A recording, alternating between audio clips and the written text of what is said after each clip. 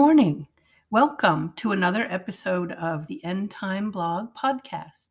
I'm Elizabeth Prada. And today I'm talking about a discernment issue, Joel Osteen's evil gospel. The Bible tells us that there will be false teachers, wolves, and heretics. They have malintent. In other words, they want to do you and your church harm. They aren't simply misguided or temporarily misunderstanding, but at root kind people. They're predators out to get you. Let's look at a few of the many verses addressing the false teacher issue. False teachers will secretly introduce destructive heresies, 2 Peter 2:1. They distort the truth in order to draw away disciples after them, Acts 20:30. They are rebellious people full of meaningless talk and deception, Titus 1:10. They are detestable, disobedient, and unfit for doing anything good, Titus 1:16. So Acts 20:30 tells us they have an agenda of purposeful deception. And their motive for this deception is dishonest gain, 1 Timothy 6:5.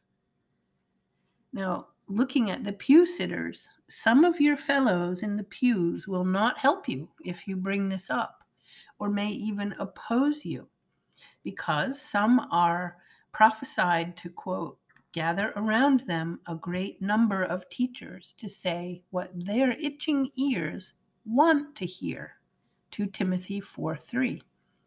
The people in the pews, maybe ones near you, like the Osteens of the world and will protect him and his ilk. So with that in mind, remember that false teachers, wolves, will not come all drooling and bloody-fanged. The Bible says they will come as a masked angel of light. 2 Corinthians 11:13-15 says, "For such men are false apostles, deceitful workers, disguising themselves as apostles of Christ." No wonder, for even Satan disguises himself as an angel of light. Therefore, it is not surprising if his servants also disguise themselves as servants of righteousness, whose end will be according to their deeds. Variance from God's moral law is evil, but theological perversion is also evil. But in these days of tolerance and all-inclusiveness, people are reluctant to call evil what it is. The Bible, however, is clear that anything not of God is of Satan. And Satan is evil. A different gospel is evil. Workers of iniquity are evil. Immorality is evil. Deluding people is evil. Works salvation is evil. Now, a prime example of this type of wolf who is masquerading as a minister of righteousness is Joel Osteen. Here is an article which appeared in the Christian Post a few years ago. Joel Osteen says he's not cheating people by not preaching about hell. That's the headline. Here's a quote, a lengthy quote from the article. Lakewood Church Pastor Joel Osteen says he isn't cheating anyone by not talking about hell and repentance, insisting that people feel guilty enough already, and he wants to lift up believers instead of bringing them down. When asked in an Easter Sunday interview by CBS News' Sunday morning program, "Do you feel like you're cheating people by not telling them about the hell part or repentance part?" Osteen answered, "No, I really don't, because it's a different approach." Continuing the Osteen quote from the article, he continued, It's not hellfire and brimstone, but I say most people are beaten down enough by life. They already feel guilty enough. They're not doing what they should, raising their kids. We can all find reasons. So I want them to come to Lakewood or our meetings and be lifted up to say, you know what? I may not be perfect, but I'm moving forward. I'm doing better. And I think that motivates you to do better.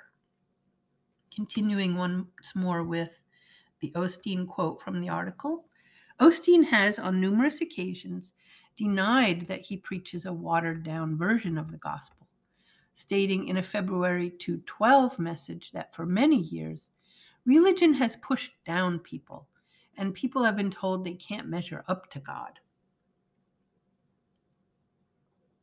He also said, my goal is to make God good. Remember that Nadab and Abihu tried, quote, a different approach, like Osteen said he's doing, and God incinerated those two on the spot. Leviticus 10, 1-3. Osteen's goal is to deny the gospel, omit the Bible parts he personally finds unpalatable, and in his human sinfulness, to remake God in another image. This is evil idolatry and blasphemy. Osteen dares to deny God's goodness and to put his dirty hand on God's ark to try and straighten it. God slew Uzzah just for touching God's holy ark. God is patient with this evil Osteen putting his hand on God's holy name in attempts to, quote, make God good. Osteen fails to preach the whole counsel of God. But are Osteen's followers hapless victims of an unscrupulous wolf? Well, yes and no. 2 Timothy 4:3 says, for the time is coming when people will not endure sound teaching, but having itching ears, they will accumulate for themselves teachers to suit their own passions. So, dishonorable people who already know they're guilty, which Romans 1 says they suppress the truth in unrighteousness, they want to be indulged in their sin, and so they heap up teachers like Osteen to fulfill their dishonorable needs.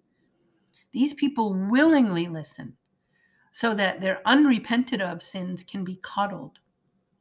An unscrupulous Osteen is only too happy to modify the gospel in order to retain these dishonorable people, to get money. It's a match made in hell. People see the Osteen smile, the mild manner, the kind approach, and they get confused by their knowledge of how evil is, and yet the softness of an Osteen speech. But Osteen is like the puffer fish. It's so innocuous, so small. Yet, National Geographic says in this quote, to humans, tetrodotoxin is deadly, up to 1,200 times more poisonous than cyanide. There's enough toxin in one puffer fish to kill 30 adult humans, and there's no known antidote. That source was National Geographic. Now, theological poison is infinitely worse than the poison of the puffer fish, because theological poison leads to perdition, and that torment is eternal. The poisonous agony doesn't end when you die, it begins. Fortunately, the antidote for having ingested theological poison is repentance, which God will forgive immediately.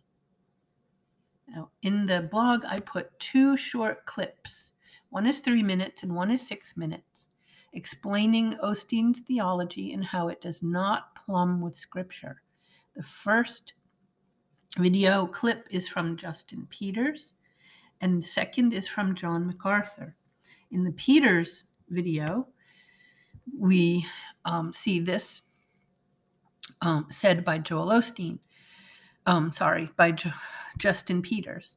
Joel Osteen is a phenomenal false teacher and deceiver. He has attached the quote Christianity brand unquote to his self-affirmation feel-good pagan religion, and those who lust after his trinkets follow him by the millions down that broad road to destruction. Evidently, it must be broad in order to accommodate their vast numbers. The summary for the MacArthur video states, Osteen is a pagan religionist, quasi-pantheist, and an agent of Satan. In the summary, it says, MacArthur critiques Joel's book, his quotes, his prayer, and he compares them with what the Bible teaches. And it's from the sermon, A True Knowledge of the True God. Now, here are my takeaways for this podcast and this essay. 1. False teachers exist. I need to keep saying this because some people disbelieve it or they purposely avoid the issue. 2. False teachers aren't just mistaken. They are deliberately hurtful. 3. False teachers are evil, but won't look evil or behave in ways we normally think of as evil. And 4, people who follow false teachers need to be told to repent, else they will, quote, turn aside to myths, says 2 Timothy 4:4. And finally, Joel Osteen is evil. Avoid him or anyone who tries a different approach, who has a man-centered gospel, or who fails to preach the whole counsel of God. We know that adding to the Bible by claiming to receive direct revelation from God goes against the Bible, but so does taking away from God's word. I'll end with this scripture from Revelation 22:18-19. I testified to everyone who hears the words of the prophecy of this book. If anyone adds to them, God will add to him the plagues that are written in this book. And if anyone takes away from the words of the book of this prophecy, God will take away his part from the tree of life and from the holy city, which are written in this book. Well, this has been another episode of the End Time Blog Podcast. Thank you for listening. I'm Elizabeth Prada, wishing you a very pleasant day.